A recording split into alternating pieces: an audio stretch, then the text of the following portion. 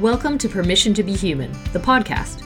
I'm your host, Mel Finlater, mother, coach, and curator of Permission to Be Human, the company and community. If you're a mom, know a mom, or want to be a mom, and you crave getting out in the world to make a difference, then you're in the right place. This is a space for moms like you to connect with yourself, your purpose, and your big, audacious dreams. Because when you feel your best, you can better you, your family, and the wider world. Let's do this.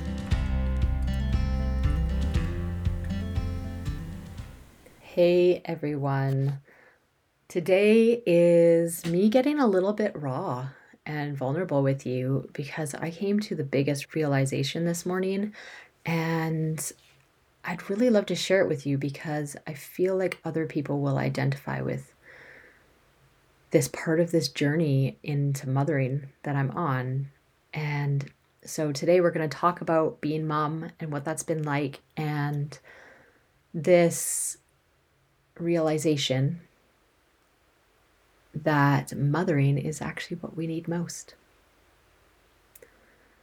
So I started writing this bio today for a course that I'm part of, and I wrote it in a way that I've never done before. I really leaned into this concept of mothering.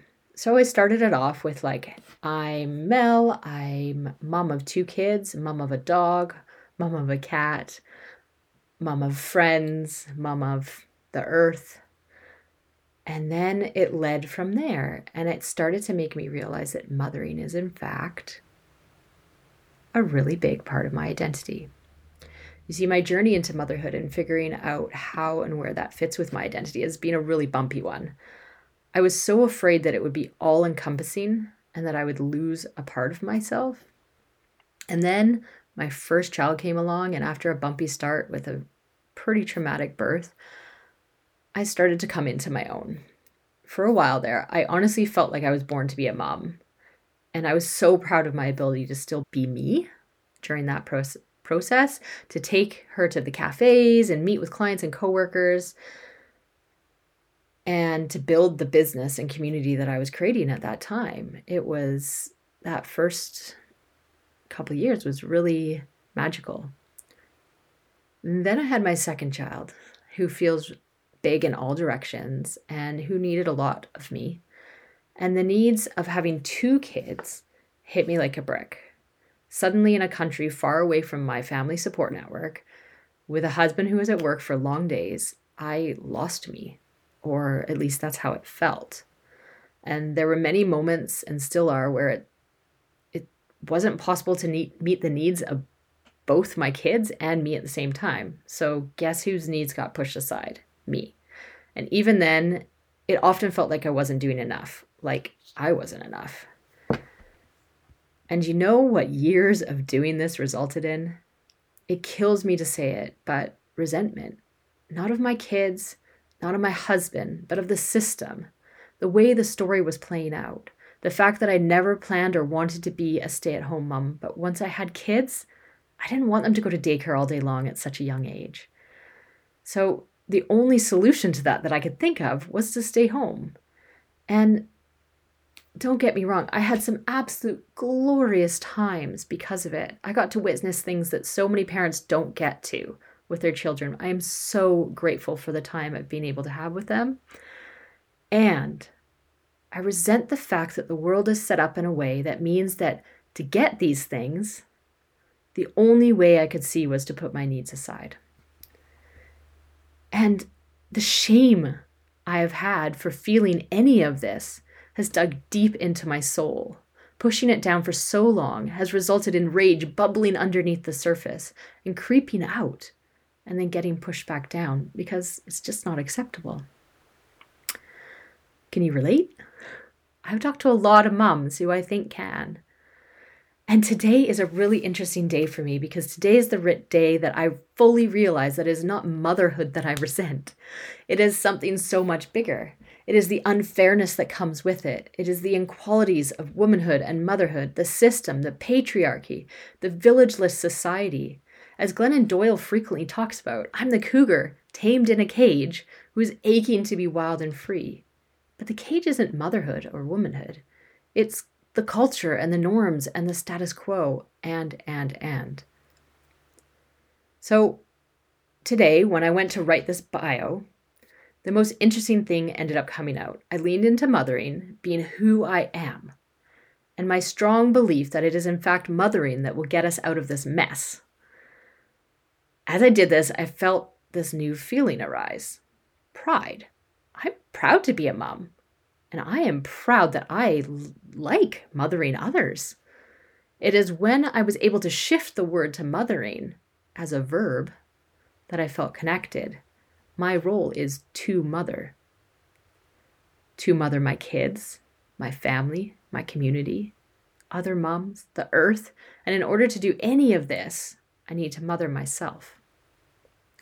When I birthed my children, they were the start of a much bigger journey into connecting with my true identity and purpose.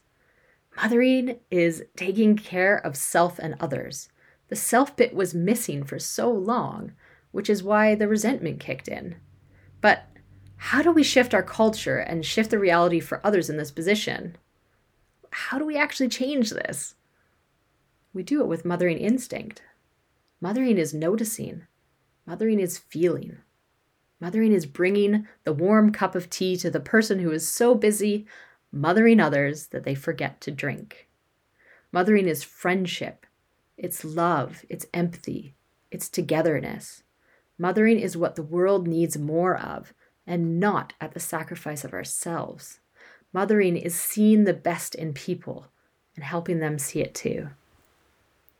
And this is why the phrase that I constantly come back to when creating my business is that I believe that it's moms that can and will change the world. Perhaps they just simply need someone to make them a cup of tea first. So I'll leave you with those thoughts for now, for you to reflect upon. What is your journey into motherhood been like? And what, if anything, shifts when you think about mothering as a verb and not a role? I'd love to hear your thoughts. That is it, folks. This has been Mel Finlater on Permission to Be Human, the podcast, and I am so glad that you have joined us here today and hope that you have taken away some tidbits that will help you go away, connect with your big, audacious dream, and make that massive impact in the world that you are dying to make. If you liked today's episode, please, please, please like it, share it. Think of one person that you think would also like it and send it on over to them. Let's get this out there and more moms feeling like themselves, inspired, dreaming big, and out there being them.